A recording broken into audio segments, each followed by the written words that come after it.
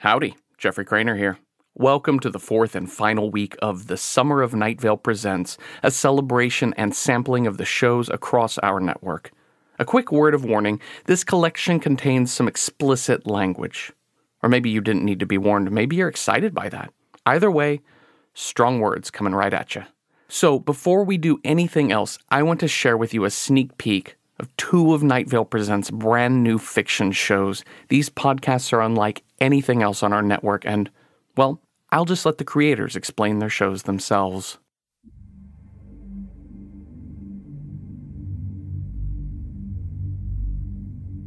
Ever since I got to Cleveland, I've been having this strange recurring dream. And it always starts the same. I'm in the water, hanging suspended, and it's deep water. And it's dark, I can't see anything. The water is the same temperature as my body. It feels pleasant. My hair is just gently swaying. And then I feel a little bit of cold on my legs. And at first I think it feels sort of nice. And then a little bit more cold. And then slowly I realize that something huge is moving underneath me. I start to freak out and I start to try to get away, but I can't get anywhere. The water isn't moving and I feel the coldness coming up, more and more coldness. Like the thing is getting closer and closer, so I start to thrash and I open my mouth to scream, but the icy water rushes in. It hits the back of my throat and zooms down into my stomach. I feel it fill me up. And then it zigzags its way through my intestines like a cold knife. And just before it gets to the back of my asshole, I wake up. And my dick is always hard. Is it time to talk? Hi, everybody. Hi. Is anybody listening? You're all in your underwear. Dean, here, let's try. Let's start again. Ready? 1, 2, 3, go. Tell me what Dream Boy is about. Is it about a boy? It's not about a boy. I need you to take this cape. What, to who? You don't know him yet. It's got drag queens. There's also some creepy little nocturnal Girl Scouts. Good morning. Good. Wait, though, it's just after midnight. Technically morning. There's a murderous zebra. Zoe. Zoe.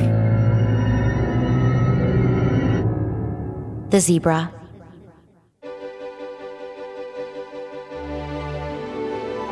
I was a songwriter first, and then I talk a lot in between songs, so people were like, hey, maybe you're doing theater. And then the theater people were like, it's great, it's definitely theater, we don't want to look at you. Try a podcast. I went to college for a few years for classical composition, and I tried to write that kind of serious classical music, very atonal classical music, and I just wasn't any good at it. And I think at the end I got fed up. I sort of rebelled from that and went all the way in the other direction and kind of was like, fuck it. Can you say fuck on the internet? You can say fuck. That's where all the fucks live. Yes. Yeah. So I said, fuck it. I'm gonna gravitate towards what makes me feel feelings, and I'm just like any other person. What makes me feel feelings is when that spaceship takes off in E.T. When they fly over that moon, I have feelings. I don't know about you. And so I started studying screenplay formulas, and I was interested in that structure because it was such a pill that people were used to swallowing that I figured if I could put other content into that pill, people would swallow it, like murderous zebras and gay sex in Cleveland. Dream Boy. Dream Boy. I make a hell of a Pasca rigatoni, and I'm a good kisser. Listen to my podcast.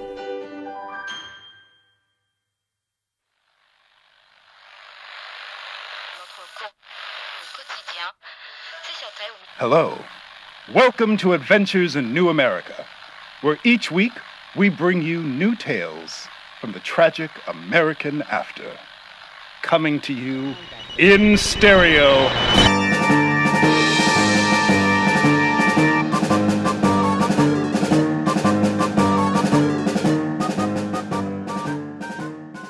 Well, for me, Adventures in New America is exciting because it has a biracial black guy and a black female in a futuristic... Stop. What?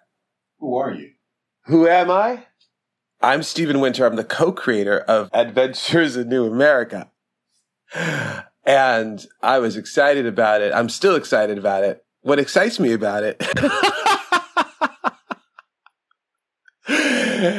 is that it's a futuristic Douglas Adams kind of story with black people in it.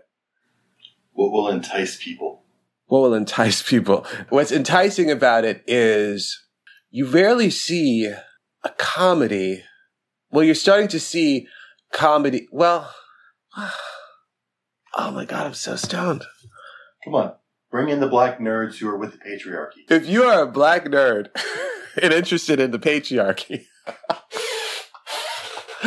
or a black female nerd who wants to smash the patriarchy, then this is the show for you, because that's all that the show is about, really.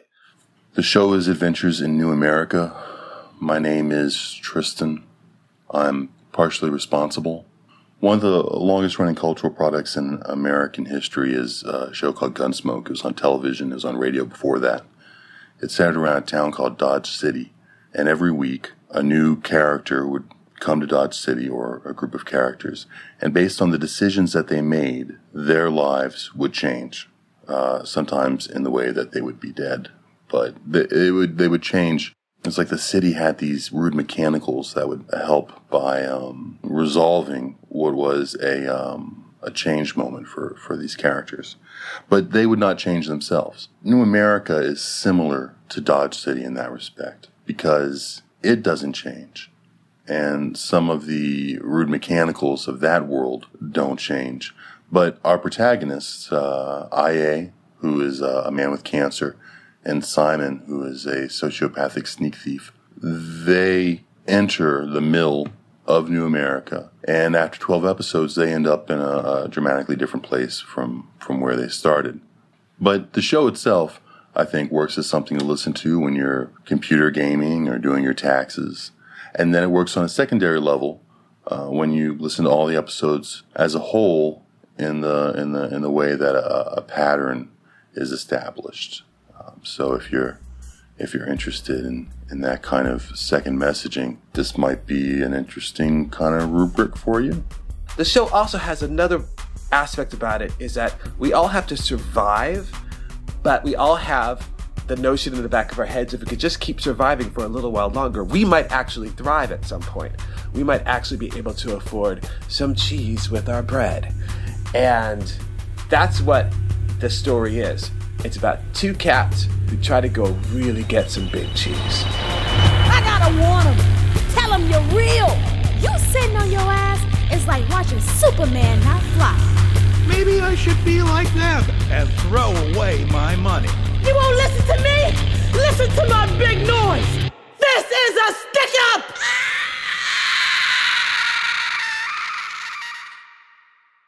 I'm so excited for you to hear these podcasts. I think you're going to really like them. I mean, I like them. And as a solipsist, I rest assured that you like them equally. Stay tuned to the Night Vale Presents feed, newsletter, and social media for more information about both Adventures in New America and Dream Boy, as well as our entire fall season.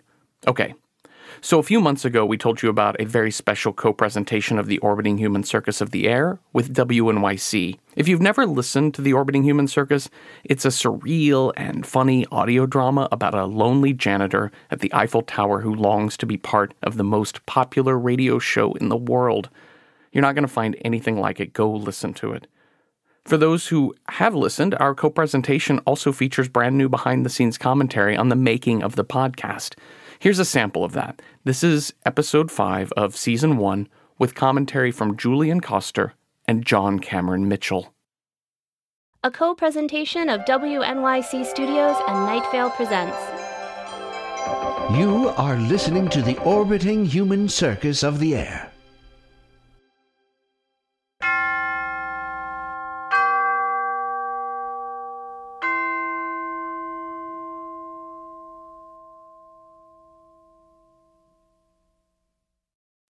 This public service announcement was paid for by the joint governments of the world. If children are present, turn your radio off at the sound of the tone. Mommy, Daddy, does the great recitating platypus really exist? Confirming your children's belief in the existence of the great recitating platypus of the North will keep them healthy. New international studies show that children who believe in the great recitating platypus of the North have a greater recovery rate from all childhood illnesses than children who don't. Furthermore, the belief that if brave, the platypus will visit while you sleep, recite his many poems, and cause you to wake up healthy, has shown clinically to reduce occurrences of illness later in life. Parents, the day of discovery will come. They, like we, will learn the great recitating platypus of the North does not exist. But do not hasten the moment. Allow them to believe. Give your children the chance to grow healthy and strong. Welcome to episode 5 of this special edition of the Orbiting Human Circus of the Air, with commentary following each episode and a director's cut of the season finale. Broadcasting from the top of the Eiffel Tower, the Orbiting Human Circus of the Air.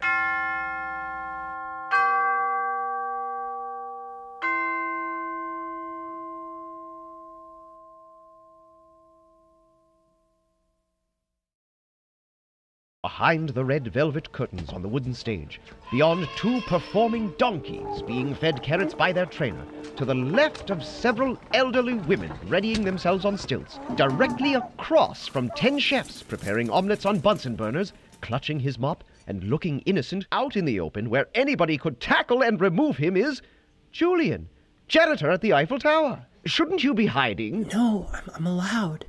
There's going to be a hypnotist on the show tonight. My great-grandfather was a stage hypnotist. Really? I never heard you say that before. Not 3 times every day.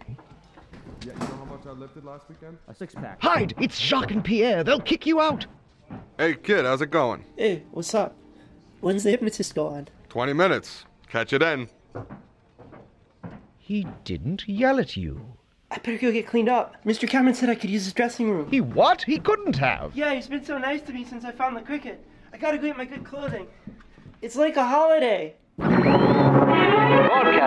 from the top of the Eiffel Tower, the Orbiting Human Circus of the Air. We start things off, ladies and gentlemen, tonight with something special. Yes, at this exact moment each night from the Eiffel Tower, one can hear church bells ring out from all Paris. It begins slowly and spreads and spreads, a sound our show normally drowns out. But not tonight, ladies and gentlemen. We have placed a microphone on the very top of the tower in order to give you this evening's musical act.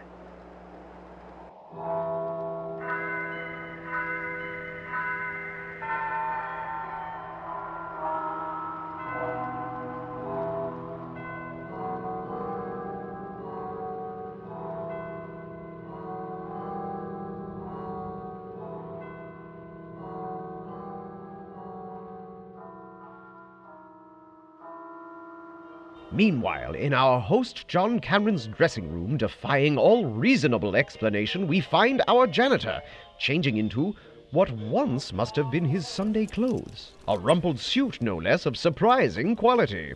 Hey, look what I have in my bag. It's a feature presentation. The janitor pulls out an old reel of tape. But why do you have the tape with the feature presentation on it? Who cares? Look, the giant tape machine's out in the hall, like right outside the door. If I pull it in here, I can put the tape on and we can listen to it. I don't think you should do that. Oh no, he's opening the door. He's pulling the tape machine inside. But you're supposed to be mopping the outer lattice work. You're so afraid to do anything. And the janitor presses play on the large tape machine, and a remarkable story begins to play.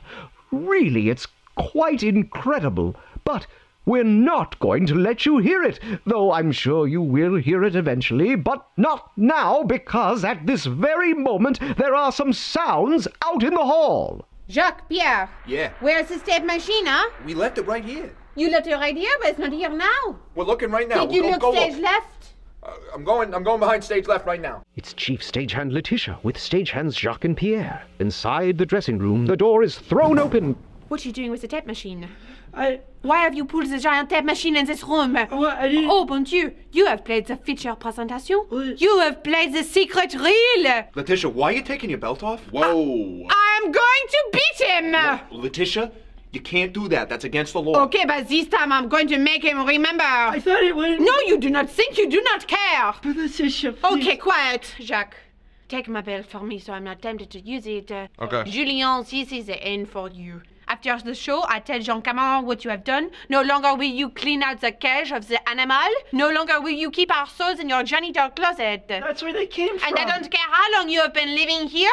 You cannot use the station shower. It's my only place I can shower. No. I cannot wait for Jean Cameron. I will throw you out myself. Letitia, the hypnotist is on in 15 seconds. Mr. Cameron said I could watch the hypnotist. He did say, remember? It's 10 seconds, Letitia.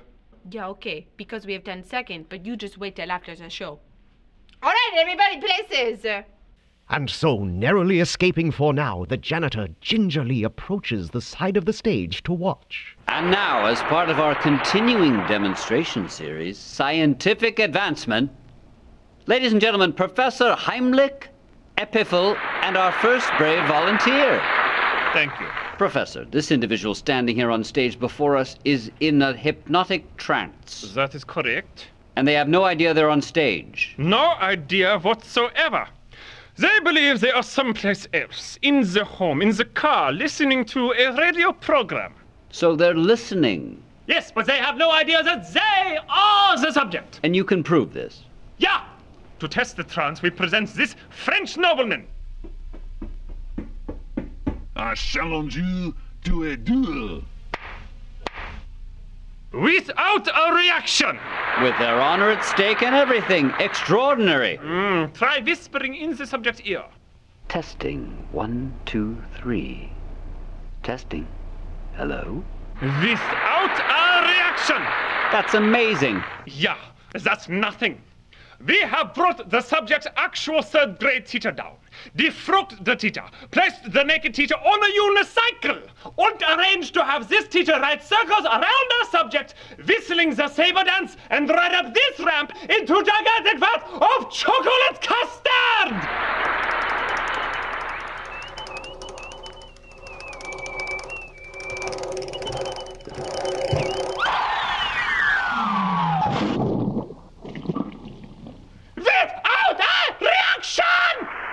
Another modern radio miracle, ladies and gentlemen. And now I will deepen the trance of this subject waiting over here. 199. We will return to this extraordinary demonstration in a moment. But first I would like to bring back to the stage someone who is a very special part of our world here. To prove there's a time and place for everything, I give you Julian, janitor at the Eiffel Tower. Julian, come on out. I come out? That's right. Come on, you can do it. Sorry, I didn't know it. Thank you. Ladies and gentlemen, you know each night, when the show ends and the audience files out the door, we often hear the distant sound of the janitor singing as he mops the halls. You do? Oh, it's something we've all found strangely comforting at one time or another. And we thought it might be a nice surprise to share this comfort with all of you. Really? You want me to sing? That's right. Now? I do. I'm kind of nervous. Go right ahead, Julian. What would you like to sing? Do you know Where Evening's Dream Goes? Ladies and gentlemen, Where Evening's Dream Goes, sung by Julian, janitor at the Eiffel Tower.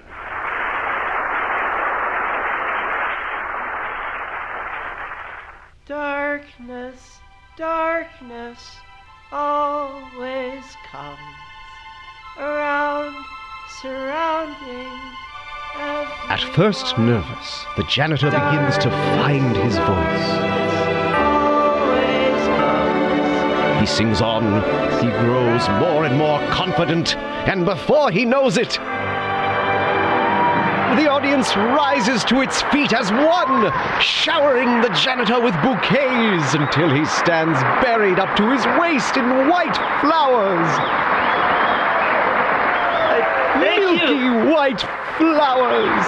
Thank you. Thanks. Thank you so much. I will now bring you out of your trance. Thank you. Thank you. 10, 9, Thank you. 8, 7, Thank you. 6, 5, Thank you. 4, 3, Thank you. 2, 1! The janitor awakes from a hypnotic trance to find himself dressed only in lederhosen and wading in a kiddie pool filled with Bavarian cream. I'm all wet. It's horrible. A big hand for our subject, Julian the janitor. Tell us, what were you imagining? You seemed to be yelping like a seal and making strange gyrations. I thought I was singing. The subject has pierced the children's poolen! Run off! He has gotten Bavarian cream all over my shoes. Well, no matter. We'll continue with this subject here. The janitor runs off the stage, You will picture for me your greatest fantasy. What you truly off desire. through the wings, backstage, and into the stagehand's shower, slamming the door behind him. I hate Mr. Cameron. I hate him. He's banging his bare fist against the tile. He's going to break his hand. Stop it! Please stop. Please stop. You were singing, weren't you? Yeah, in my head. I like hearing you sing. My singing is stupid. What song were you singing? Doesn't matter. Come on, tell me. It was a song my great-grandfather used to sing to me to put me to sleep when I was a little boy. Can I hear it? Come on. I don't want to right now. Please. It goes, darkness, darkness, always comes. That was nice. Sing more. Around, surrounding everyone. Darkness, darkness, always comes. My great-grandfather used to wave his hand around like this when he would sing it, like a drunk orchestra conductor. Around, surrounding everyone. Darkness, darkness, always comes. The memory seems to comfort the janitor, and doing an impression of his great-grandfather, he takes up conducting, closes his eyes, and throws himself into the song completely. Meanwhile, outside... Und deeper, and deeper, that's right, and so much deeper. What is that horrible sound? A loud knocking sound echoes throughout the We will have theater. to start again from the beginning. Deeper, and deeper, It's and the deeper, shower? and deeper. Who is using the stage and shower? It causes a pipe to knock. It can be heard on the air. And deeper, Oh, mon Dieu. deeper, deeper. What are you doing? We're on the air. Turn off that shower now. Host John Cameron comes running up. My God, what's happening over here? The janitor, he will be the death of the show. He is in there singing. I've knocked, but he can't hear. Well, go in and stop him. No, but I can't go in there. He's naked. It would be sexual harassment. You have to. Me? But I have a suit on. Oh, c'est quoi ça? Always with your suit. There's space to keep dry. Go, go. Darkness, darkness. But the janitor, eyes closed and fully entranced by his song, fails to notice John rush in.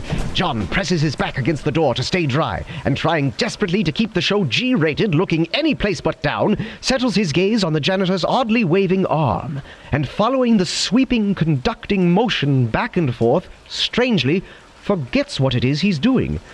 There is something in the strange, irregular sweeping of the arm that seems to lead him to the comfortable conclusion that there's no occupation in the world more engrossing and important than carefully watching the odd, irregular motions of the janitor's sweeping arm. An activity so pleasing, he soon forgets that anything exists except the janitor's arm. And settling into a pleasant stupor, all the stress of the past several months slips away, until he feels he never wants to move again. The janitor stops his frenzied conducting, opens his eyes, and finds our host, John Cameron, standing in the shower closet with him. Mr. Cameron? But Mr. Cameron does not respond. He stands there, perfectly still and frozen like a statue. Oh my God. Wake up! What's wrong with him? Oh my God. It was my great-grandfather's song. And I was conducting like he did. And my great-grandfather was a stage hypnotist. John's in a trance. What? He's hypnotized. And I don't know how to wake him up. Oh no! John, wake up. 5, 4, 3, 2, 1. And you're awake. Oh God, Mr. Cameron, please wake up. The janitor shakes host John Cameron like a wax statue. Still nothing. Panicked, he pushes the door of the shower closet open. I gotta find the hypnotist. Julien! Oh my God, oh my God, oh my God, oh my God, what am I gonna do? Jeanne? What have you done to him? And deeper, and deeper, and deeper, and... Hypnotist. What is this interruption? Now we must start all over again. Deeper, and deeper. Mr. Hypnotist, You may call me Professor. Mr. Professor, I accidentally hypnotized Mr. Cameron backstage, and now I can't wake him up. He's frozen. You hypnotized him. Fascinating. Calm down, young man. This will make for an interesting demonstration. Bring him out. And so a gravely concerned Letitia Saltier carries our frozen host, stiff as a statue, out to the center of the stage. Fascinating. A state of complete catalepsy. By what means did you hypnotize him? I sang him this song that my great-grandfather used to sing to me when he wanted me to go to sleep. A song? Please sing it for me. No? Yes, immediately! It just goes, darkness, darkness, always comes. Nonsense! This song could do no such thing. I was waving my arm around like this. Darkness, darkness, always comes. The lamps that lit, the night bells rung. Simple angels falling from the sky.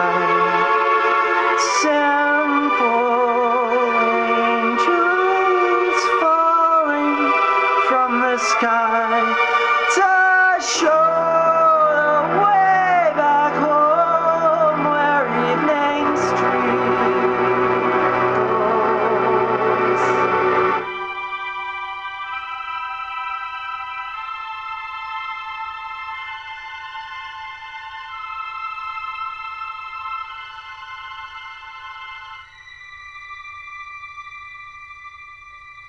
The whole time I was just waving my arms back and forth, and that was all I did. Professor, do you... Professor? Oh no! Letitia! The Letitia? Oh my God. Oh my God. Does anybody in the audience know how to... The entire audience, too, is frozen in a hypnotic trance. I hypnotized everybody. We're Castro. We're not hypnotized. Okay, please play the goodbye music. Oh, thank you. Thank you. Okay. Broadcasting from the top of the Eiffel Tower. This is the janitor saying, I'm so sorry. The Orbiting Human Circus of the Air wishes you a good night.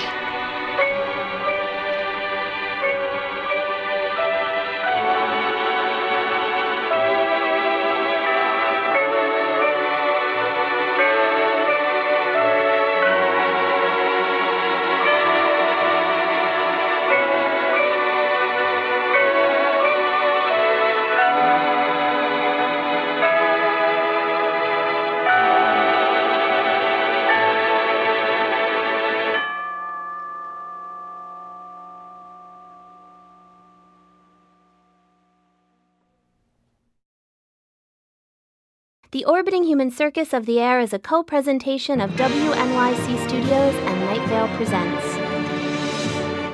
Welcome to this special commentary for Season 1 of The Orbiting Human Circus. If you are a new listener, we strongly recommend that you listen to the complete narrative season first, and then return to these commentaries. We begin with a conversation with Drew Callender, who also plays the narrator, recalling portraying the president of the Perpetual Broadcasting Corporation in a scene from episode 7. I remember, like, doing this thing, and, so I'm doing this, like, this old man is talking like this, and John Cameron Mitchell is, like, just, like, looking at me, from, first of all, we're, like, inches away from each other, because... Where were you? Because we're at the space in Sunset Park. Sunset Park, yeah. So anyway, and he's supposed to be, we're sort of like talking over each other. But I kept like, breaking from his, like, the little smirk that was on his face, because he was like, because I'm saying something so absurd, that we're going to get a polar bear. Yeah. And he's just like, he's got this smile on his face. Like, I'm working for this person, but he's an idiot, so, he can't really, say anything to me, but he's just got this, yeah. And I think it really comes across. The thing that I love so much about John Cameron is when he's trying so hard to control himself, and you can just feel him, like when the president of the Perpetual Broadcasting Corporation is talking to him about the polar bear.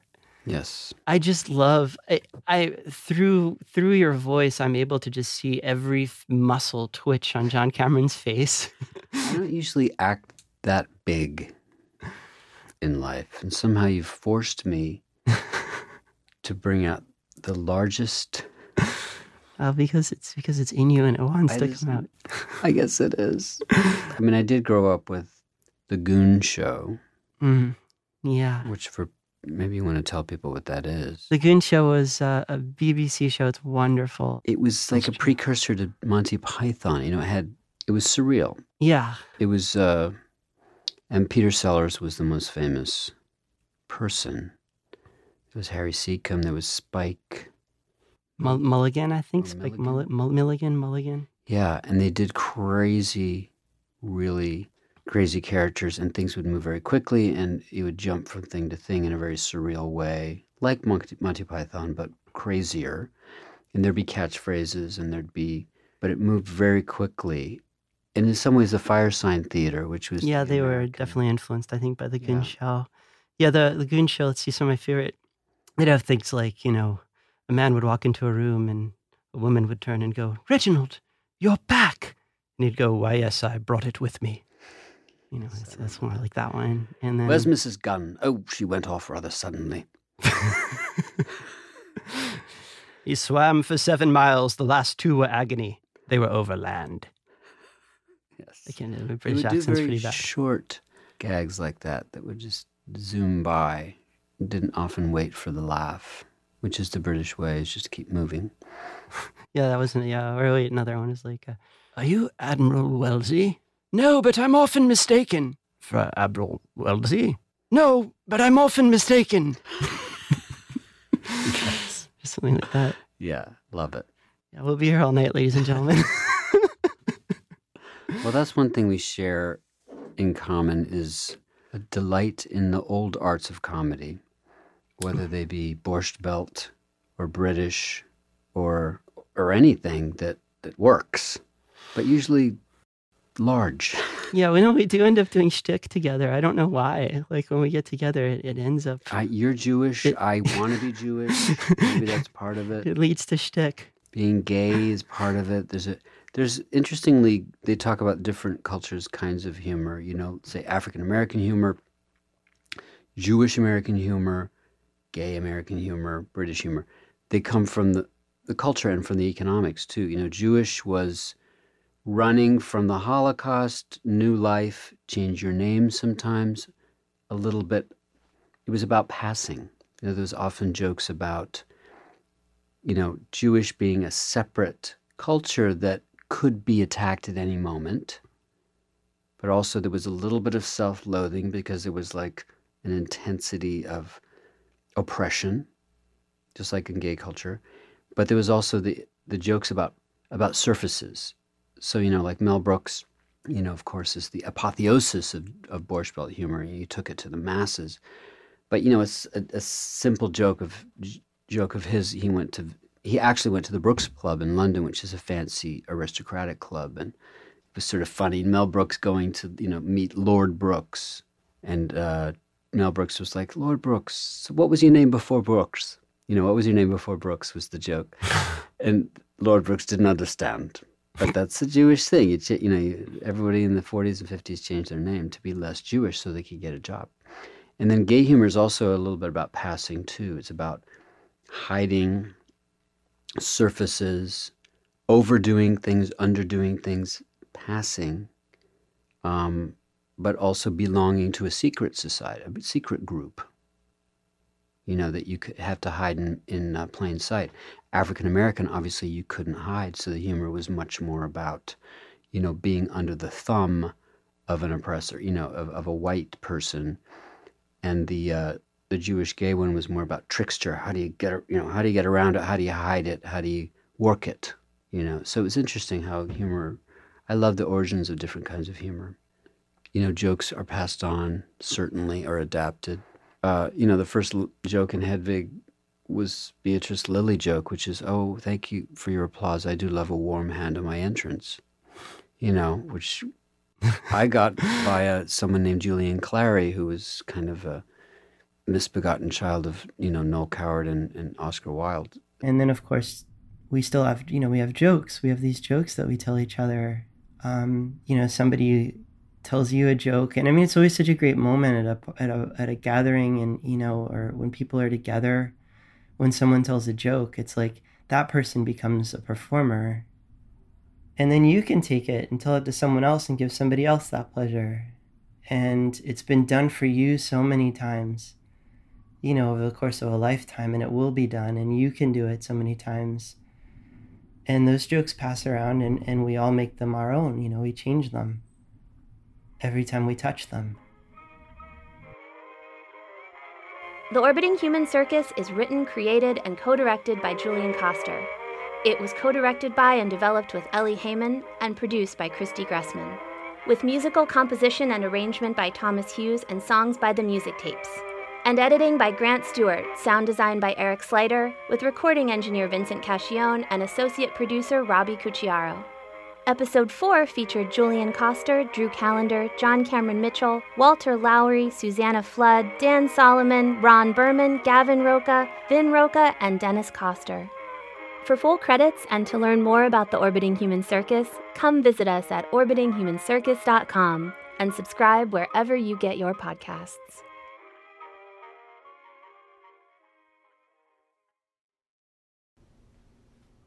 And now I will deepen the trance of this subject waiting over here. 100, 99, 98, 97, 96, 95, 94, 93, 92, 90...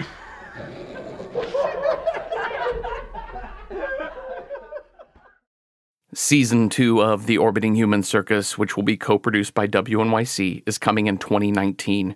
You can listen to all of Season 1, including the behind-the-scenes commentary and a brand new director's cut of the finale, wherever it is you listen to podcasts. Next up, Good Morning Night Vale. This is the official Welcome to Night Vale recap show hosted by cast members Meg Bashwiner, Symphony Sanders, and Hal Lublin. Each week, our hosts have been doing a deep dive into one episode of Welcome to Night Vale, starting with the very first episode from 2012. It's weird listening to a show about a show that I make, but holy crap, these three are really charming and addictive. I wish there were already 100 episodes. Good Morning Night Vale features behind-the-scenes stories, fan theories, and interviews. Here's a clip from episode 4, Good Morning PTA Meeting, featuring an interview with me, Jeffrey Craner, your dad. The sun has grown so very, very old. How long? Cold, fading, death? How long? Good morning, Night Vale.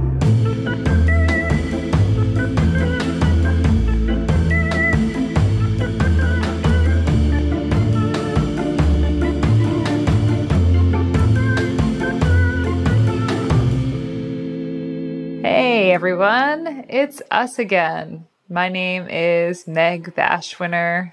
And I'm Symphony Sanders. I'm Hal Lublin. And this is the podcast where we listen to old recordings of the hit, popular, weird, bizarre, strange podcast, Welcome to Night Vale, and we chat about it. Today we are talking about episode number 4, PTA meeting. The episode description is: last night's PTA meeting accidentally opens a rift in space-time, and Night Vale faces the consequences. Plus, changes about the Night Vale Daily Journal, controversy at Radon Canyon, and our annual high school football preview. And do we have our work cut out for us? And I'm going to do the thing where I remind us to tell the audience who we are for Welcome to Night Vale, just to keep our listeners engaged in who we are. So my name is Meg. I play Deb, a sentient patch of haze on the show. I also am the MC of the touring live show, and I am the tour director of Night Vale Presents, and I have lots of opinions about where to eat in Night Vale. Hi, I'm Symphony Sanders, and I play Tamika Flynn, your local library-killing teenage militia leader. My favorite charter. I'm Hal Lublin, and I play Steve Carlsberg, your brother outside the law. All right. So as a ragtag group of Night Vale performers talking about episode 4, PTA meeting. So we have lots of interesting things that happen in this episode. I feel like we're introduced to a lot of characters. We get a lot of characters that have a lot of meaning in the future of the show, are kind of just like thrown into the mix here. We get Diane Creighton. We get her son Josh, the high school football coach, Nazar Al-Mujahid. We also get the football player whose name I'm blanking on right now. Michael Sandero. So yeah, they were teeing up for a lot of Night Vale future in this just episode number 4. So our episode starts out with Cecil announcing that there was a really noisy, glowing portal that happened at the PTA meeting, and some pteranodons came out. But we later find out they are not pteranodons. They're pterodactyls, which is spelled with a P. Did you know that? So's pteranodon. I did. Is it really? Yeah. I didn't know that. Yeah. I did no research. I was reading along in my Welcome to Night Vale script book, Volume 1, Mostly Void, Partially Stars. Oh, I don't. I do have that. If you don't have that symphony, I will send it to you. That's I have a box of many. As I was about to say, I don't have that. I literally looked up at my bookcase and it is directly in front of me. Who can't read? It's me. Are we allowed to curse on this podcast? I would say that there's a couple of them that you shouldn't say just in life, and those are the ones that you shouldn't say on the show. Like the F word? No, I think the F word's probably okay. If you say that in life. Okay, good. Meg, you just blew my fucking mind, because it didn't even occur to me. I mean, I've been listening to these and I plan on continuing to listen, but I'm like, why not go look at the script? Oh, yeah. I didn't think about it. I have 2 books sitting in the other room with all the words in it, just in case I'd need to remember something. Oh, I'm disgusted with myself. We're smarter than this, Hal. I actually I was in the same boat myself until I was reading emails from fans, and one of them was like, I went through my script book, and I was like, script book!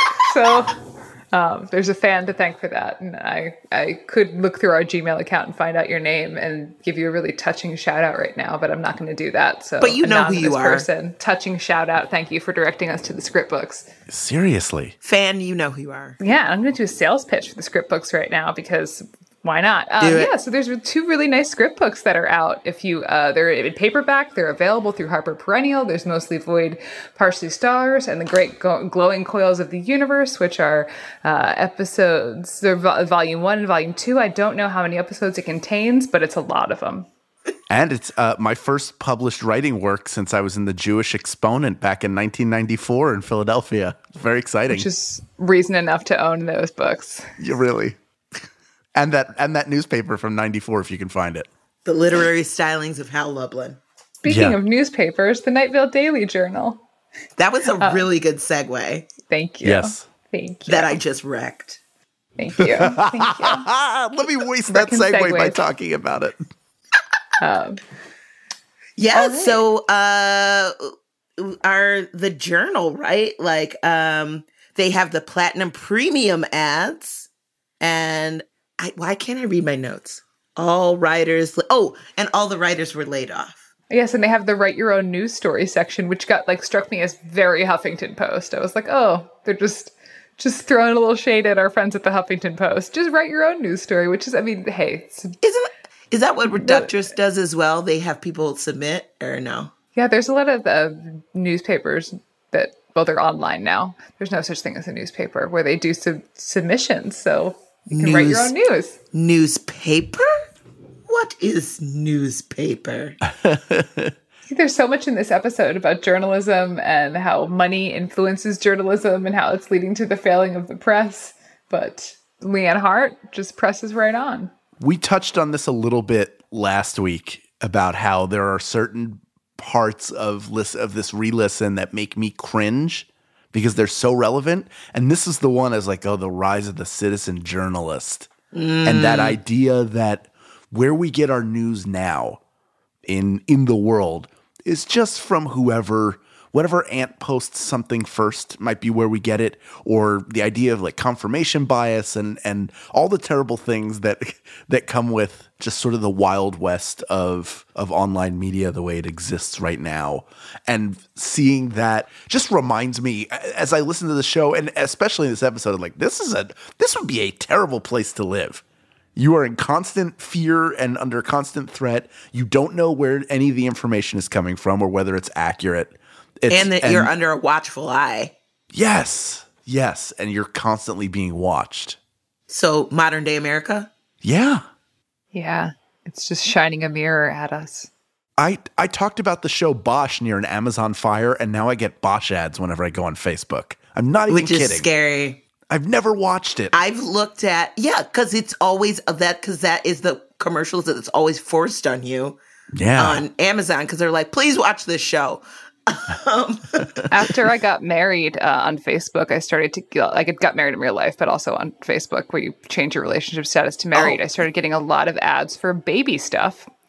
And then I was researching a short play that I was writing about locations of abortion clinics, and I stopped getting ads for baby stuff. So the best way to get rid of, if you're getting a lot of baby stuff ads, just start Googling where your nearest abortion clinic is. Also, maybe try Googling grad school, and they will go away. You're trying to get rid of those baby ads. Pro tip, life hack. Well, and that's just a furtherance of the societal, like, no one's ever satisfied. Like, once you're dating someone, they're like, when are you getting married? And when you're married, they're like, when are you having a baby? No one's ever like, well, you've done all these things. When are you going to die? Yeah, exactly. And we'll start getting ads for coffins. Right. Estate lawyers, Yeah. I'm seeing ads for that Al Pacino Kevorkian movie that was on HBO a few years ago. I bet, and this is me hypothesizing over here, that elderly people on Facebook probably get ads to prepay their funerals because that's a thing that people do now. So there's definitely funeral homes that are like advertising to the elderly on Facebook, being like, prepay that funeral, save your children that burden. It's totally a thing. I have seen the ones. I've seen the ones about like funeral insurance. Does that mean they think I'm going to die? I'm not Something Googling I think like, you're going to die.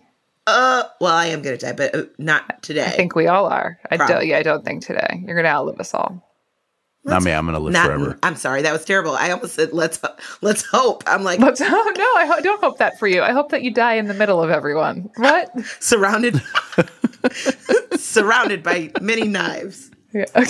Right? It's like, I don't want you to outlive us all because that'd be sad for you. But, you gotta I hope that you die somewhere in the middle of all your friends. Well, let's just say I can run pretty fast. So if there's ever a bear attack, you can count on me to try and live. Okay. I just have to outrun you people. I'll fool the bear. I'll say, that tree's having its period. And then when the bear looks at the tree, I'll be gone. I know how you work, really good bears. plan. You're not going to get me. Really good plan. You're not going to get me. Sheer trickery. So, some other poignant issues that Night Vale this episode might bring up is the election for the council seats that are up, and how a certain member of your family is going to get kidnapped and taken to the caves, And I don't know. I mean, that sounds pretty like mobby, you know, but seeing as though our president is a mobster. Looking at the how elections work in Night Vale, I was like, is that even preferable to how our elections work? You know? Just looking for a new system. Yeah.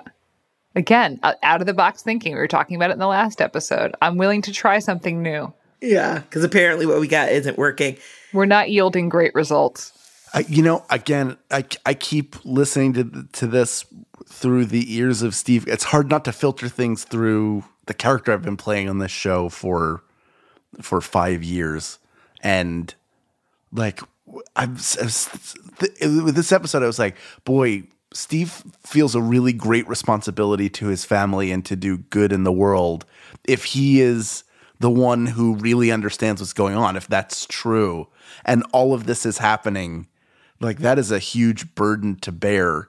Like you're in a town where they're going to beat up someone in your family to make sure everybody votes the right way, which is like a fun joke and play on elections and they're just being kidnapped, corruption, they're not being beat up. Well, somebody's getting worked over. I bet you they're getting worked over a little bit. A little light work is being done. But that they said you'll never terrifying. if you don't vote correctly, you'll never see them again. So who knows what that could possibly mean? Exactly. It's a really like. It's such a dark. It's so funny how the humor comes from the darkest timeline of any possible part of living in a town. How the elections work. Why, in last episode, why Big Rico's Pizza is the only pizza place in town. The woman who, the distribution center where it burned down and it was totally an accident. Please call me, insurance person. Please call. Yeah, that's Leanne Hart. Yeah. Good old Leanne. She'll do anything for her paper, you know? Yeah. So we get the football preview, the fall football preview, which is a first, I don't know if it's a first shot, it's one of the first digs at Desert Bluffs. Right. And about how against all, we have to beat Desert Bluffs because they're the worst. Yes. Yeah. And is this also the first time that do you think that they said that it was the Night Vale Scorpions, so we got like a mascot? Yeah. I don't think we've mentioned them before. You know how people are with their sports. Their sports balls. Yes. Yeah. So super excited to talk to Jeffrey about this when we get him on the phone. Oh, yes. Because he is our local resident person who knows about sports ball. He knows all about it. Joseph always says, if you can't tell who's writing it, if it's about sports, it's definitely Jeffrey that's writing it. When we're both on the road in the same city, we'll find time to sit and talk about sports with one another. Because in that context, we're the only two who care. So we're like, we'll just go have our conversation in private. We don't need to. Well, when you get Erin McKeown on the road, she'll talk about baseball. Yeah. So she's your third. Yeah, but there's not a lot of sports enthusiasm among the Night Vale touring cast, unfortunately. I mean, yeah. I like sports just fine, but like, I don't know all the stats, you know? Right. I don't know all the stuff. And most of the plays, I don't know what's going on. I just know that guy ran with that thing over there, and that's good. You know? I like horse racing. Well, you are of equestrian nobility. Thank you. Can we talk about what just happened in San Diego backstage?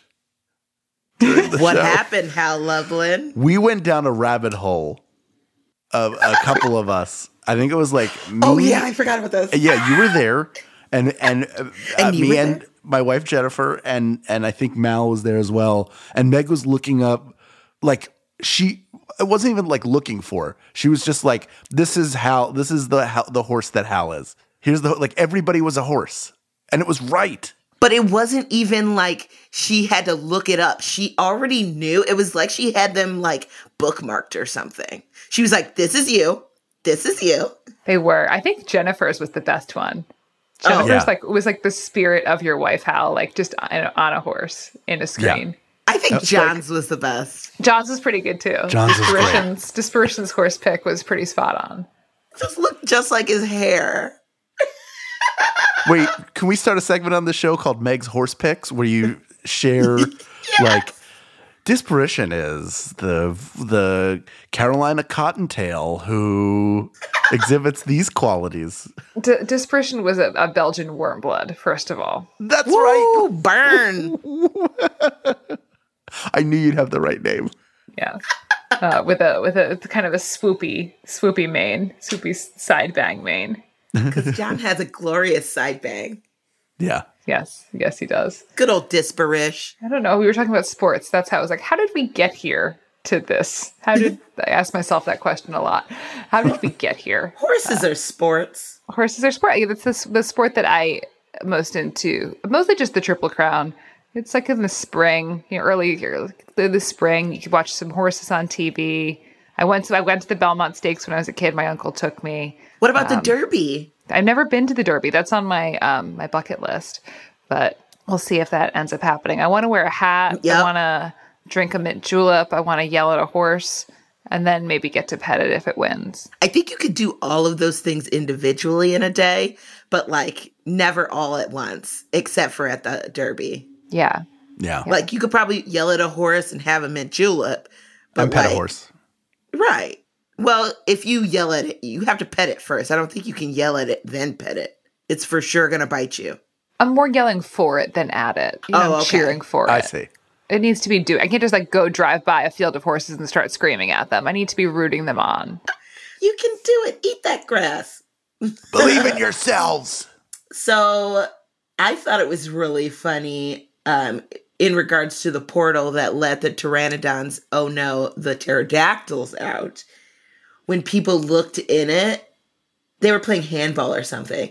Yeah. They aged like just the part that they looked in, like so their head and shoulders aged thousands of years. So their body was still normal, but like their head was thousands of years old. So would it be like dust, or was it still like like liquid, squishy, or was it like a shrunken head? You know what I mean? It's like a fossil. Yeah. I think it's like Indiana Jones and the Last Crusade. Or like Beetlejuice. Well, that's a shrunken head. That's what I think of. That's my head canon. Yeah, sure. What a good head. That's funny. Head canon never wrong. Head canon about shrunken heads. Thank you and good night. Oh. Is this episode the introduction of throat spiders? Is this the first time anybody's had a case of throat spiders? I love throat spiders as an illness, not having them. Another thing I'm excited to talk to Jeffrey about. Jeffrey, known lover of spiders, just a huge fan of spiders, not afraid of them at all. Yeah. He's not afraid to look at them or see them or be near them. That's another thing he and I have in common is our love of spiders. Just want to cuddle up to him. And we love that feeling of like, there could be a spider on my back right now. The best. That's the best. Maybe even two. Oh, so great. I'm so happy about it. I'm generally not afraid of spiders, but if I see a spider in my home, I cannot go to sleep unless it's dead. And that is when I turn into a murderer. And I know people are going to be out there saying, Symphony, they eat the bad bugs. I don't care. You're invading my home. And all interlopers, you know the business. I love spiders. I actually love spiders. I'm down with spiders. I appreciate them. I don't kill them when they're in my home. Sometimes they are compassionately relocated to the outdoors, but I'm not a killer of spiders. Most other bugs that are in my house get murdered, though. My house has many a bug. We're out in the country. We're the only thing for miles out here. So we have black flies a lot. We get ladybugs, which feed on the carcass of the black flies. We get moths and wasps and all sorts of fun things. We've had inside your house, though. Yeah. Oh, yeah. I'm making a disgusted face. I have a Bugzooka. I would like us to be sponsored by Bugzooka. I'm sorry. What is a Bugzooka? It's like so a Bugzooka is a device that you kind of, it's like a gun that you kind of point at a bug and press a button and it sucks the bug into the gun. And it's long, so you can reach up into the corners And then it sucks the bug into a little container where it can be relocated to the outdoors, or you can Oh, so it doesn't like flush kill it. It just sucks it into like a chamber. It sucks it into a tube. Yeah. It's a bug vacuum, but it doesn't have batteries or anything. It works on suction. Okay, because Zuka indicates blowing up, not sucking in. Am I wrong? I mean, am I wrong? No, it's yeah. But I think it's a branding issue for them. But when they sponsor us, we can help them resolve that branding issue. Yeah, but the way you're describing it sounds nice. Yeah, and I was going to say, I think it means that your DMs are blowing up with all the people going, great job sucking all those bugs out of the room. Joseph's kind of in charge of hunting the bugs. I call him my hunter. Amongst other things. So, do you guys believe in auras? Like, do you feel like, what do you think your aura looks like? Because they talk about... Hal, you live in Los Angeles. Oh, what do you think? I don't know. I don't know how into that I am. I feel like when I do, the moments when I am into it, it feels like I'm not being, like, I'm just sort of like trying to go along. I don't know to what extent I'm on board with that. But I also don't want to... who really knows? I don't want to rain on anybody's parade, I guess. You're so sensitive. That's so nice.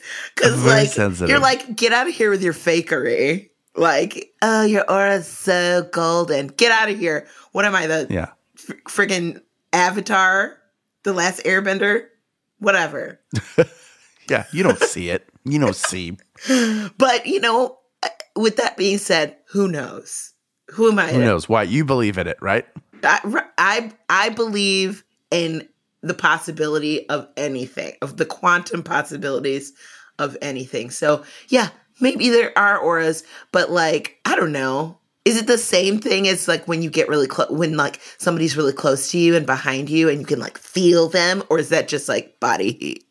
I would say that when someone stands close to you and you can feel them, that's just your body using its sensory information. Oh. Like you're using like a sound and touch and smell you're using your senses. Right. Oh. It's hard to pinpoint down because you're not using just one single one of them. You're using a lot of them at once. So it feels like it's magic, but actually it's just your brain. I'm using my synesthesia. Yes, you're using your synesthesia. Yeah. So, Meg, what do you think about auras? I'm going to go with what Hal said. Okay. I'm not a woo person, but if you're a woo person, I want you to feel supported by me. Well, because they talk about these unusual auras of things in your home or just around, I guess. It's a really beautiful piece of writing, that part I'm remembering sticking out. Yeah, it's pretty neat. So we are all generally pretty questionable about auras. However, what do we think about dinosaurs? True or false? True. No flat earthers? Do you want to ask what I think about science? I think that's what you're really asking. What do I think about science? I'm for it. You're for it? Plus. Check plus. Yeah, I'm all about that prehistory. Cool. So none of us believe that dinosaur bones are just put in the earth to trick us?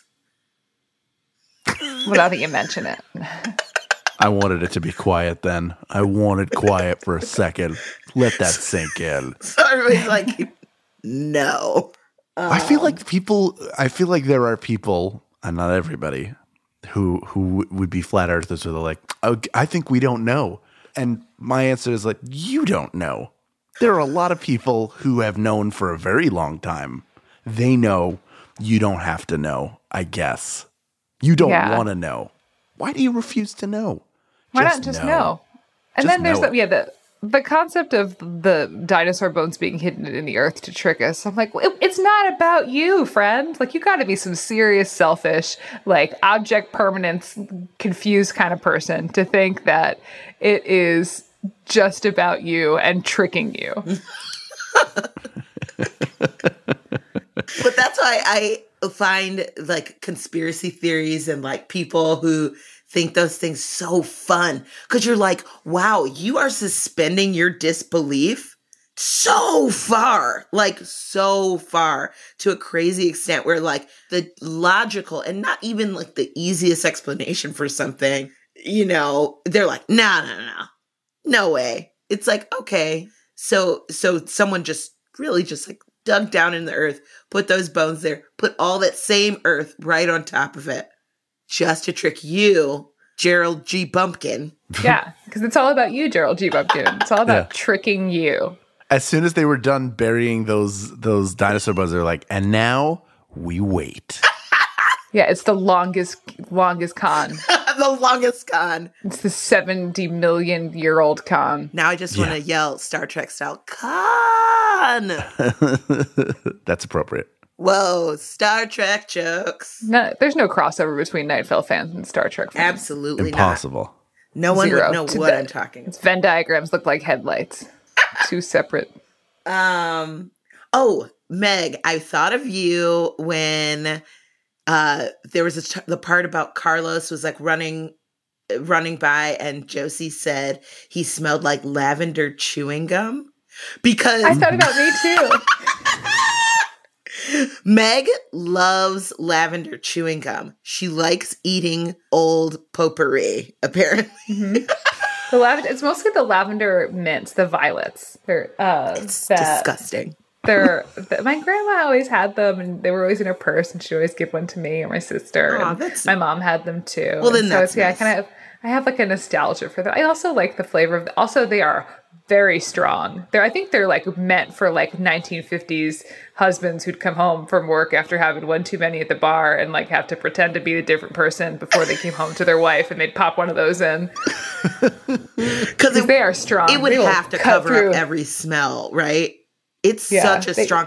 And the one time I've tried it, I swear to God, it tasted like I was eating old flowers or my grandma's house. Yeah. Well, Symphony, you know that I like to taste things that are horrible and then make you taste them. Really nasty. Yeah. You love nasty candy and nasty taste. I love nasty candy. We were in Stockholm. We got all this Swedish candy, which is like, that tastes like ammonia. And I was so excited about it. I was walking down the street with a bag of candy and I was eating it. And I was like, this tastes horrible. Symphony, try this one. And you'd take it and you'd bite it. And you're like, we're spitting it out. This is terrible. And we just like we played that on repeat for 5 blocks while we were walking back to our hotel. Just, try this one. This one really tastes like pee. Try it. I really felt like I was being slowly poisoned with this terrible candy. Oh, you were. For sure you were. No question. They're also salty. There's like a brand of candy in Sweden called Salt Scum. I did not taste the salt at all. All I tasted was that disgusting ammonia taste. And I already don't like black licorice, but when you add other earwax flavors on top of it, you're just going to make it worse, you know? That's my heaven. It really is. Those horrible Swedish candies, they're my heaven. No offense to Sweden. The rest of it is lovely. Zero offense. Sweden. Maybe some offense. Well, Sweden, I love your enjoy culture. the fish paste. Yeah, the fish paste, the fika. Who doesn't love a fika? Oh, the fika was so good. What? The fika is their tradition that they have there, where like around 4:00 in the afternoon, they have a coffee and a little snack, and it's called fika. Oh, I like that. I'm on board. I was just like, I thought it was attached to the fish paste. It's like every day they go out and take fish guts into a bucket, stomp it like it's grapes they're trying to make wine with, and then just stick their heads in there and eat their way out. Like a trough. Yeah. No. That's so insensitive to the Swedish people. You know it's too cold for that. That's true. That's what makes it so hard. It's frozen. Yeah. All right, let's talk about the apartment etiquette bit. So I just wrote down just be considerate. Yes. Yes. There's lots of important things in there about living in an apartment building, living with another person, living as a citizen of the earth. Yeah. We're all each other's roommates, right? Yes. On this room called Earth. Well, and as you guys both know, I have a awesome upstairs neighbor that I call Stompy. So I'm very aware of apartment etiquette. Yeah, it definitely feels like one of those things where the writers are something they're really frustrated with. So we'll just put it in there and find like a twist on it. And I would imagine, having never lived in an apartment in New York, that it is almost impossible to not hear what every neighbor's doing all the time. Yes, Joseph and I would say that our next door neighbors at our first apartment together had a hollering couch where it's a couch that they faced just directly at our wall, so they could just sit down and holler at the wall, and that's just what it sounded like from our apartment. It sounded like there was just 4 people sitting on a couch screaming at our wall. Joseph called it, "Oh, they're on their hollering couch."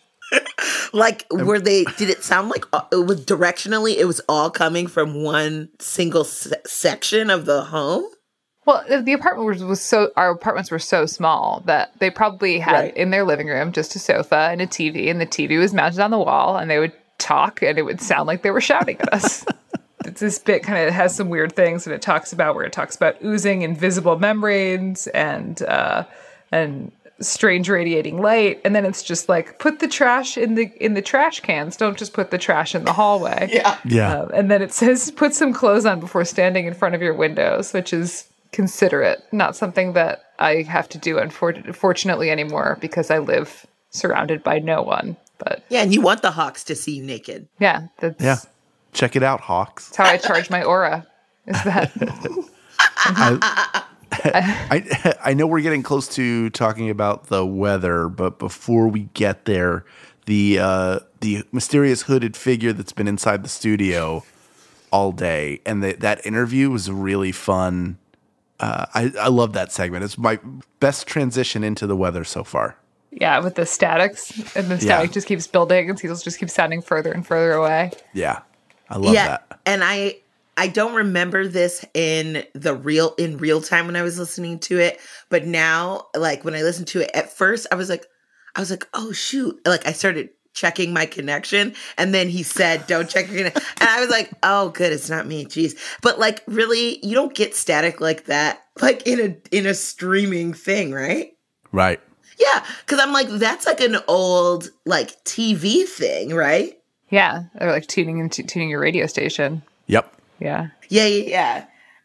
So I just thought that was great, and like, the static and stuff, the louder it got, the scarier it made me. Like, I felt more scared, almost like it was because it was like somehow getting louder to like consume Cecil or something. I was scared.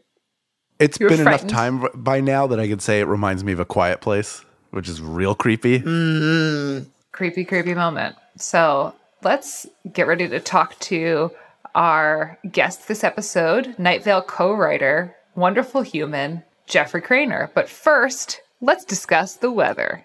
So this week's weather was Closer by The Tiny, and I loved it. I love their voice and the song. I don't know. It just like made me feel like I wanted to like dance and be like really coquettish somehow. Yeah, it was a really fun piece of music. Like, I liked it. Really good piece of music. Again, we've talked about this, and I'm sure that for the several years that we'll be doing this show, I will still be talking about it, is that it didn't really connect to anything for me. It was just felt like a break, which I'm okay with. And I liked it. It was a good piece of music. Yeah, it felt like a break, but I also had that thing, again, in this episode where it's to go from this buzz from the static into this like little light piano with strings and this tiny voiced person singing to us. So it's, that big shift in texture that brings us into the break, which I thought was cool. And yeah, what a fun song. That was our big, deep, in-depth discussion of the weather. So, the weather was we go good. Now. We liked that song. The weather was good. It was a good weather. It's a good day. We go now to our discussion with Jeffrey Craner. Hey, Jeffrey, welcome. Hi, Meg. Hi, Hal. How's Synth? Hey. Hi. Hello, Daddy. Hello. So yeah, first of all, Jeffrey, thank you so much for joining us. Sure. We've been having so much fun so far talking about the episodes that came out of your mind in 2012. So what was going on in your world in 2012? What was influencing your mind? When we were writing this one, would have been probably sometime in the spring. Yeah, Jillian and I just bought an apartment at the beginning of 2012 in New York City. So we had just moved to Bay Ridge, and we were moving in like March of 2012 of that year. So Yeah, we were. I was reading through the script earlier. I was like, oh, I have a comment about contractors in there and how terrible they are. And that makes total sense because that's what I would have been coming just off of, was dealing with contractors and the many months it takes to like just put up tile in a bathroom. Yeah, this is also just jumping ahead, and also that feels like it might have influenced the episode Drawbridge a little bit. Yeah. Yes. I think a lot of that is what I was going through at the time. Definitely. Just the inefficiencies of contracting. But you really like your contractor in Brooklyn, right? You have a name for him. Yeah. He's Irish Jeremy Renner. He's super handsome and he's really nice. He looks Does he look like Jeremy Renner? He looks exactly like Jeremy Renner. Weird. And he has an Irish accent. Like, I feel like maybe this is like Jeremy Renner has a movie about a contractor coming out soon, an Irish contractor. Maybe he's just in character. I don't know. He's just been really method for the past few years. Yeah, I don't know how method Jeremy Renner is, but yeah. Also, while doing the Avengers movies. That's right. And he does really good work. I was really impressed with his work. He just is, I think, fairly popular, and it takes him a long time to get to a job. But once he does it, it's good. I learned a lot doing this podcast. Mostly I'm learning that Jeremy Renner is not Irish. That is the biggest revelation for me. Not that I ever looked at him and tried to figure out. It'd be kind of odd if my thing was, I just try to figure out where people are from. What's your nationality, dude on the bus? I honestly don't know what nationality Jeremy Renner is. I'm assuming he's American. Sure. But that's really weird. I don't know why I would just assume that about people. There's so many British imports in American film that I just don't even realize aren't American. Like the entire cast of Selma, basically. Because they can do our accents better than we can do theirs. Yeah. Or like Hugh Laurie, unless they're on the program Nashville, where they cannot do the accents better. Right? I sometimes watch that show and I just scream. They're trying their southern accents and I'm just screaming, "You're British! You're British!" That's like that guy who was Bill in True Blood. He's British, but his southern accent is terrible. Yeah, it's a bridge too far, I think, sometimes to ask our British actors to go southern. They can. But you know who has the Tom Brady of bad American accents is Christopher Eccleston from The Leftovers. Did y'all watch The Leftovers? Yes. No. Is he the main? He's the fundamentalist brother. Oh. And and listen, I say he's the Tom Brady of bad accents because he's so amazing. Like it's hard not to think, wow, I'm watching something really stunning. He has an accent that I've never heard. It is so distinctly American, but I've never heard a human being with this accent before. And I was just mesmerized every time he was on the screen. It was so good. I loved it so much. Maybe he's going for something really specific, like a small town in Maine or something. Sure, I hope so. Very specifically regional. Well, speaking of Tom Brady, and for those of you out there who are not aware, Tom Brady is a football player. And speaking of football players, in this episode, we get our fall football preview. And Jeffrey, I'm assuming you wrote that part because it's a sports thing. Yes. I did. So yeah, you often are the one who is the sports writer for Welcome to Night Vale. Talk about that. Sure. The town I grew up in Mesquite, Texas, obviously like high school football was a really big deal, and the football stadium there was huge. It's like a 10 to 15,000 seat stadium for the Mesquite high schools to play in.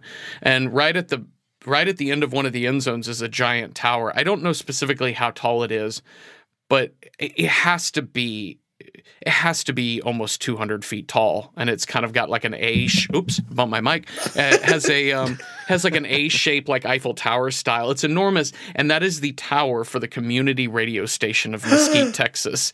It's so huge and so big, and basically all that radio station broadcast was like easy listening hits of the 60s and 70s, and then on Fridays they ran high school football, and then throughout those like 60s and 70s hits they would have like high school students that were like radio students come on, and they would give community calendars, and that was basically it. And there was a ton of high school football updates.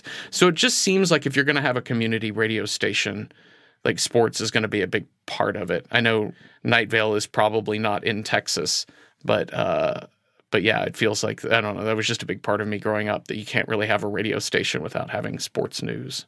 But it does seem like in Night Vale, when they do have a lot of school or town pride, because, there's always that adversarial sort of relationship with Desert Bluffs and, them winning the football game and stuff like that. And so, I mean, it is a desert community. It could be somewhere near Texas. Who knows, right? Who even knows? Yeah, Nobody and also, does. Not me. Mm-mm. Yeah. And though if you look at the design for the Night Vale logo, has a very West Texas vibe with the water tower and it looks like, I think even Rob Wilson, who designed the logo, said that it was inspired by West Texas. So he sent us, when we did the first novel, the Welcome to Night Vale novel, for the cover design, he sent over basically, I forget the term he used, but it was like a portfolio of like images that he used as inspiration for the color palette and the graphic design of the logo.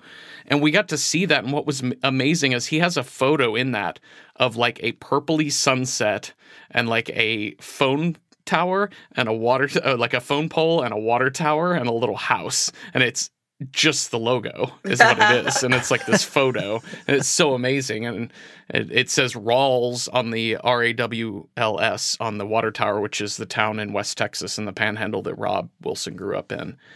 So it was really amazing to kind of see that the logo literally is West Texas. That's phenomenal.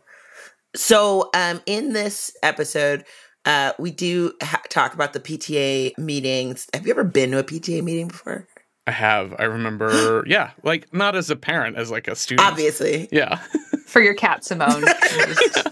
I sometimes just like as a spectator sport, I go to like the local high school here in town. And I just go to their PTA meetings just to offer my 2 cents, what I think. As a taxpayer. Yeah, just as a fan, really. Yeah. You're paying so those kids aren't dumb. You should at least go see where your money goes, right? Yeah.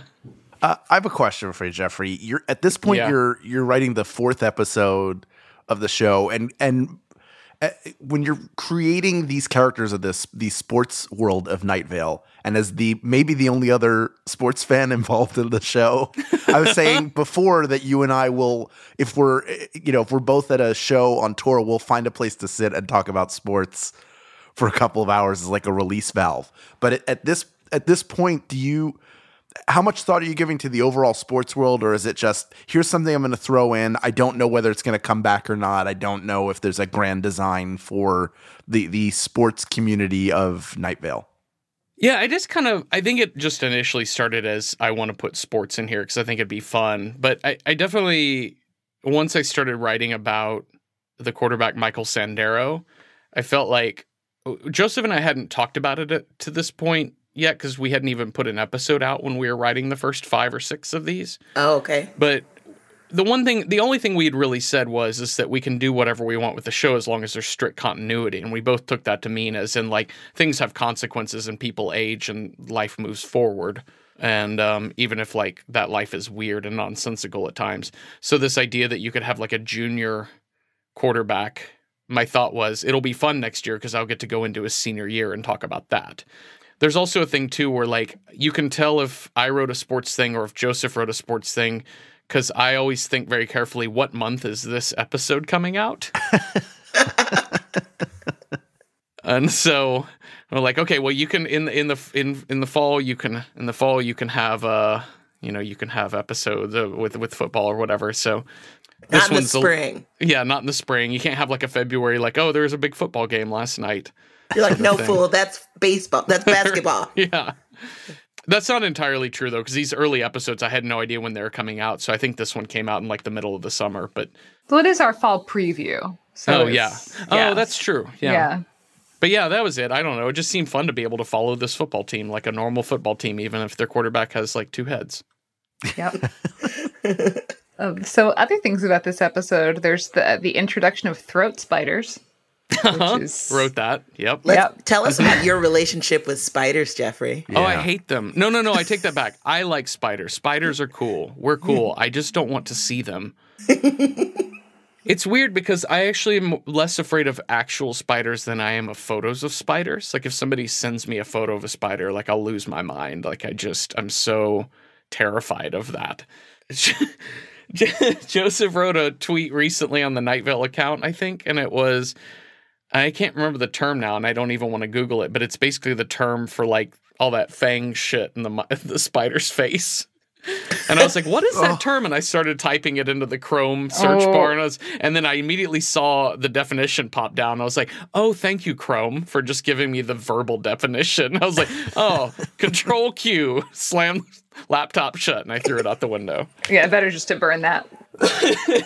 Now you're just going to get ads for spiders for the next 6 months. They're just going to filter through in your face. Shit. You may also like a tarantula on your face while you sleep. Oh no, I left my Facebook open while we were doing this. I saw that video of the spider that they trained to jump, like a hairy spider jumping. Why would you do that? No, because at a certain point, science has to be stopped just from going in certain directions. I'm just super pro silence, but that is, come on, you there's guys, got to be something that's just better. Satanism. Yeah, no. Yeah, they shouldn't be allowed to do that. Like, I feel like we should probably have some regulations on science. Yeah. That's just like you shouldn't have fast zombies. I truly believe that. Can we train them to crush themselves under a shoe? Can we do that? Yeah, that's perfect. Yeah, so throat spiders sounded like the single most horrifying thing ever. Yeah, localized to the throat, too. I feel like elbow spiders, not as scary. Throat spiders, terrifying. Yeah, because you can keep an eye on elbow spiders. Like, you know what they're doing. But throat spiders.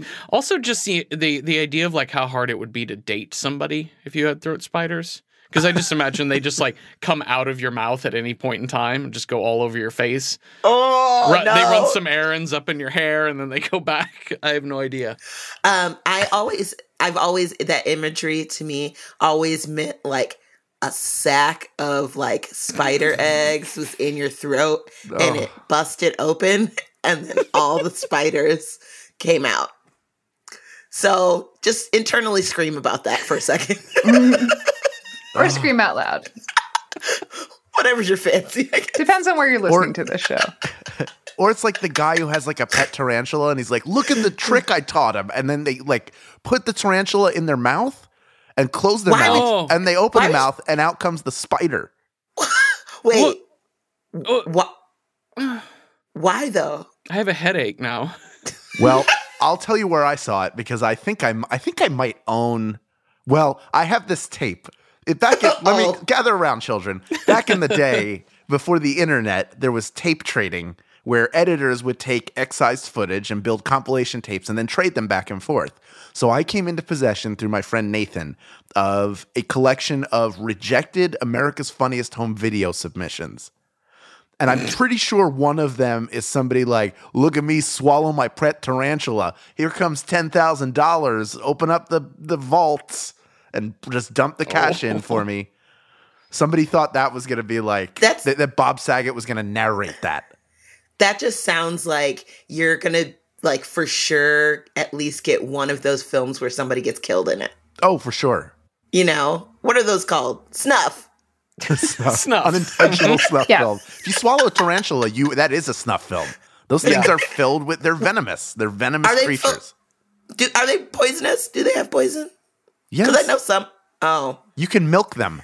Oh. I wouldn't know. I don't spend that much time. I'm just like, oh, big fuck off spider. No, thank you. I'll stay away from that. That's literally what I spent most of Australia doing, avoiding giant spiders. And you came back alive and sound. Did you see big spiders when you were in Australia, Symphony? I saw one when I was in a park. I was like standing there. It was looking reading around. the paper. It was, oh my God. Legs crossed on the bench. Very much like that a la Beetlejuice, where that like cockroach is like sitting like just like flicking its leg. Yeah, It was just like that.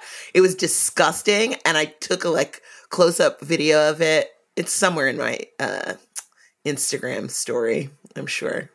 Yes, it was horrifying, and I ran away. I was like, enough nature for me. It's terrible.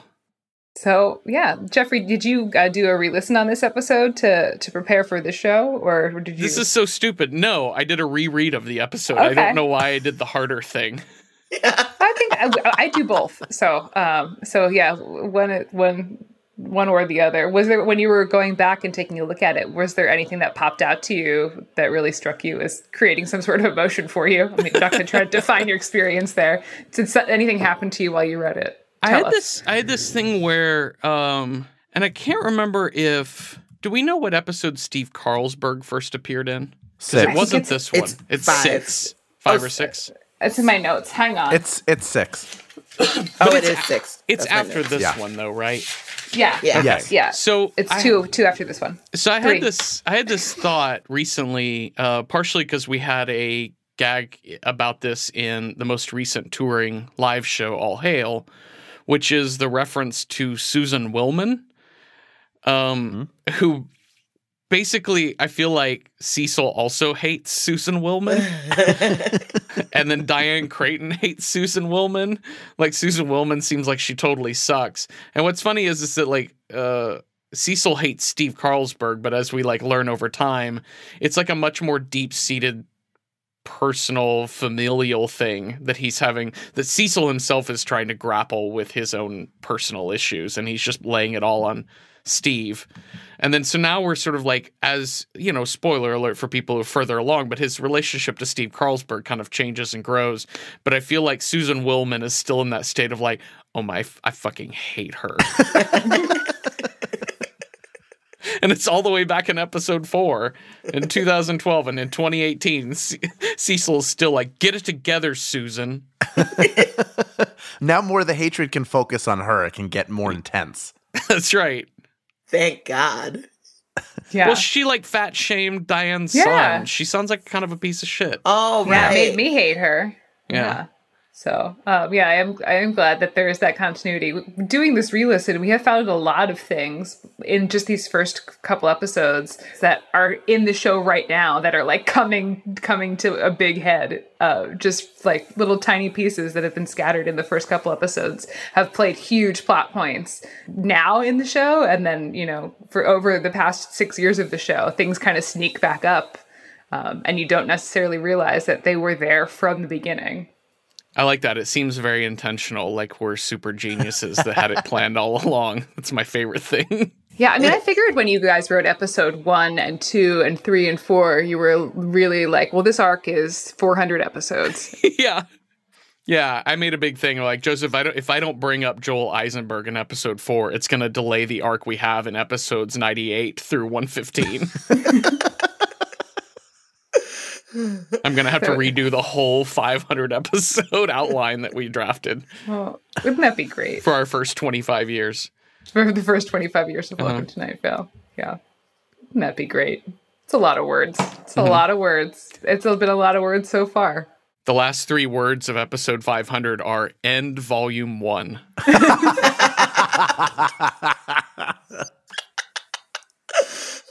Please let that be true. Please let me get to episode 500. That'd be amazing. Right. Yeah. Keep drinking water, getting those vitamins. Oh, water. Start drinking water. Drinking water. Apparently, according to Joseph, went to the doctor today for his physical, and the doctor was like, you know, the biggest key to longevity is stress management. And Joseph was like, oh, well.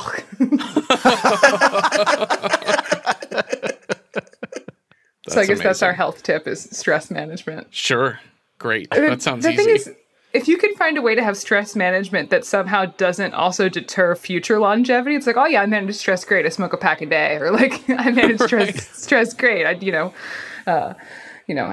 as much cocaine as I can get my hands on. So this is hypothetical, audience. I don't do drugs. I do. I do hugs. Wow. Hugs and sure, yeah. But yeah, I guess that's the thing with stress management. It's like it's going to kill you if you don't, but you got to find a way to do it that doesn't also kill you. And so you can write 500 episodes of Welcome to Night Vale. Great. I will need a lot of cocaine to do that. Yeah. You'll get it done in like 2 weeks. Sure. Just one quick bender. Mm-hmm. Perfect. Yeah, I'm sure the product will be great. Yeah, nothing relieves stress more than having to constantly write to a deadline. That is floating down a lazy river on an inner tube while you're getting a massage. Yep. Oh, nothing brings on the amazing dreams, like having several things on deadline at once.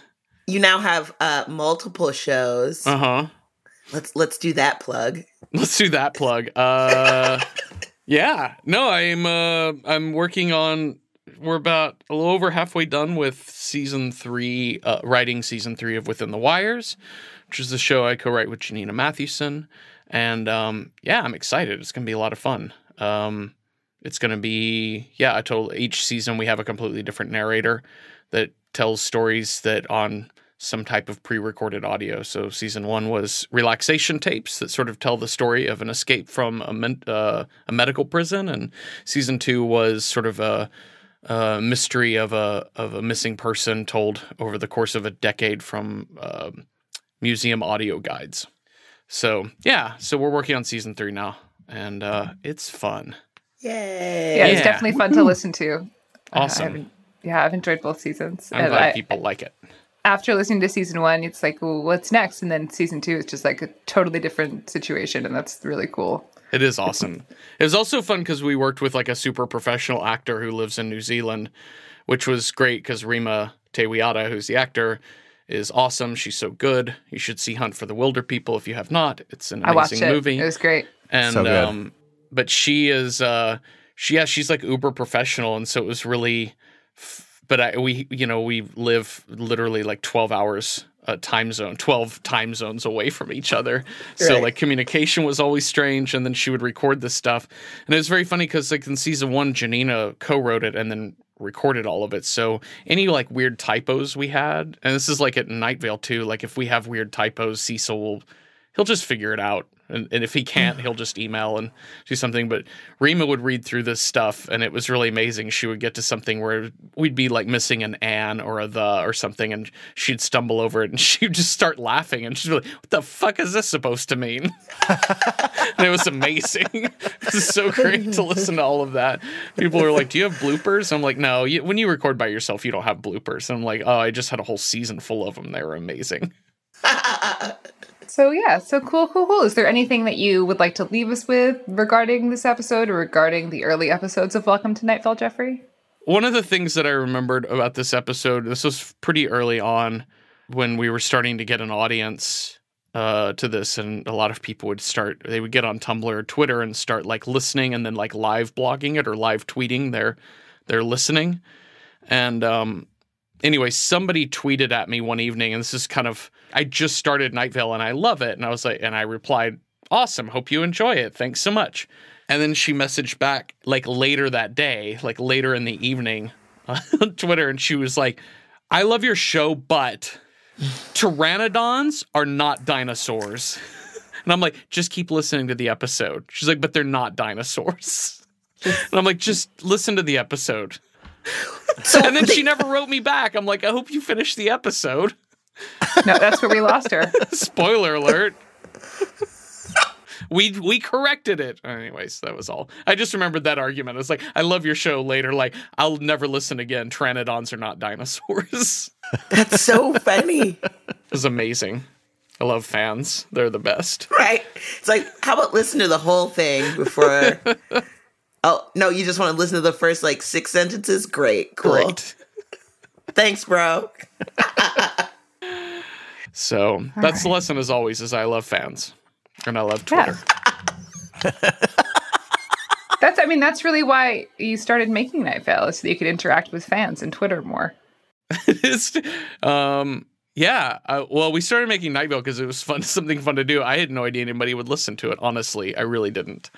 But I'm glad that people showed up. I say that, and I don't really mean that sarcastically.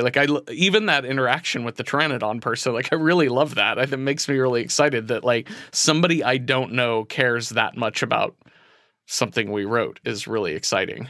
That's a crazy thing. Meg, you and I have done theater for fewer than 15 people in a room before, and it's disheartening when you look out and you just see a bunch of blank faces, and most of them are people that you know personally, that you had all of your friends fill the house. And then you look out and you're like, wow, this is really hard. And then when you do a podcast, it's really amazing that suddenly you just get a bunch of people you don't know suddenly I care so much about this. It's really fucking cool. It is really cool. It's really cool to have people have some buy-in into what we're working on. Yeah. Agreed. Jeffrey, thank you so much for joining us on Good Morning Night Vale. We really appreciate having you with us. What a delight. It was so nice to see you all again, and I hope to see you again very soon. Likewise. Yay. Thanks, Dad. Thank you to everybody who has been listening and sending us emails and calls. We really appreciate it. Thank you for joining. I hope you're re-listening with us and joining us on this journey. Next week is The Shape in Grove Park, and we will hear from more of you about your theories. We'll answer some of your questions, and we'll comment on some of your comments. So we want to hear from you. Get in touch with us. For Symphony and Meg, I'm Hal Loveland saying, good morning, Night Vale. Good Morning Night Vale is a Night Vale Presents production. It is hosted by Symphony Sanders, Hal Lublin, and Meg Bashwinner. It is edited by Grant Stewart. It is mixed by Vincent Cascione. It is produced by Meg Bashwinner. Theme music by Disparition. Special thanks to our guest this week, Jeffrey Craner. Leave us a voicemail at 929-277-2050 or email us at info@goodmorningnightVale.com to share your theories and ask questions, or to tell us which host you would want to be in a buddy cop story with. For more information on this show, go to goodmorningnightVale.com and follow us on Facebook and Twitter at Night Vale Chat. Special thanks to Christy Gressman, Jeffrey Craner, Joseph Fink, and Adam Cecil. Today's adverb, literally. As in, I literally have used the word literally so many times when I meant figuratively that the word has lost all meaning, and my life has lost all meaning, and meaning has lost all meaning. There is nothing left for us here. Run.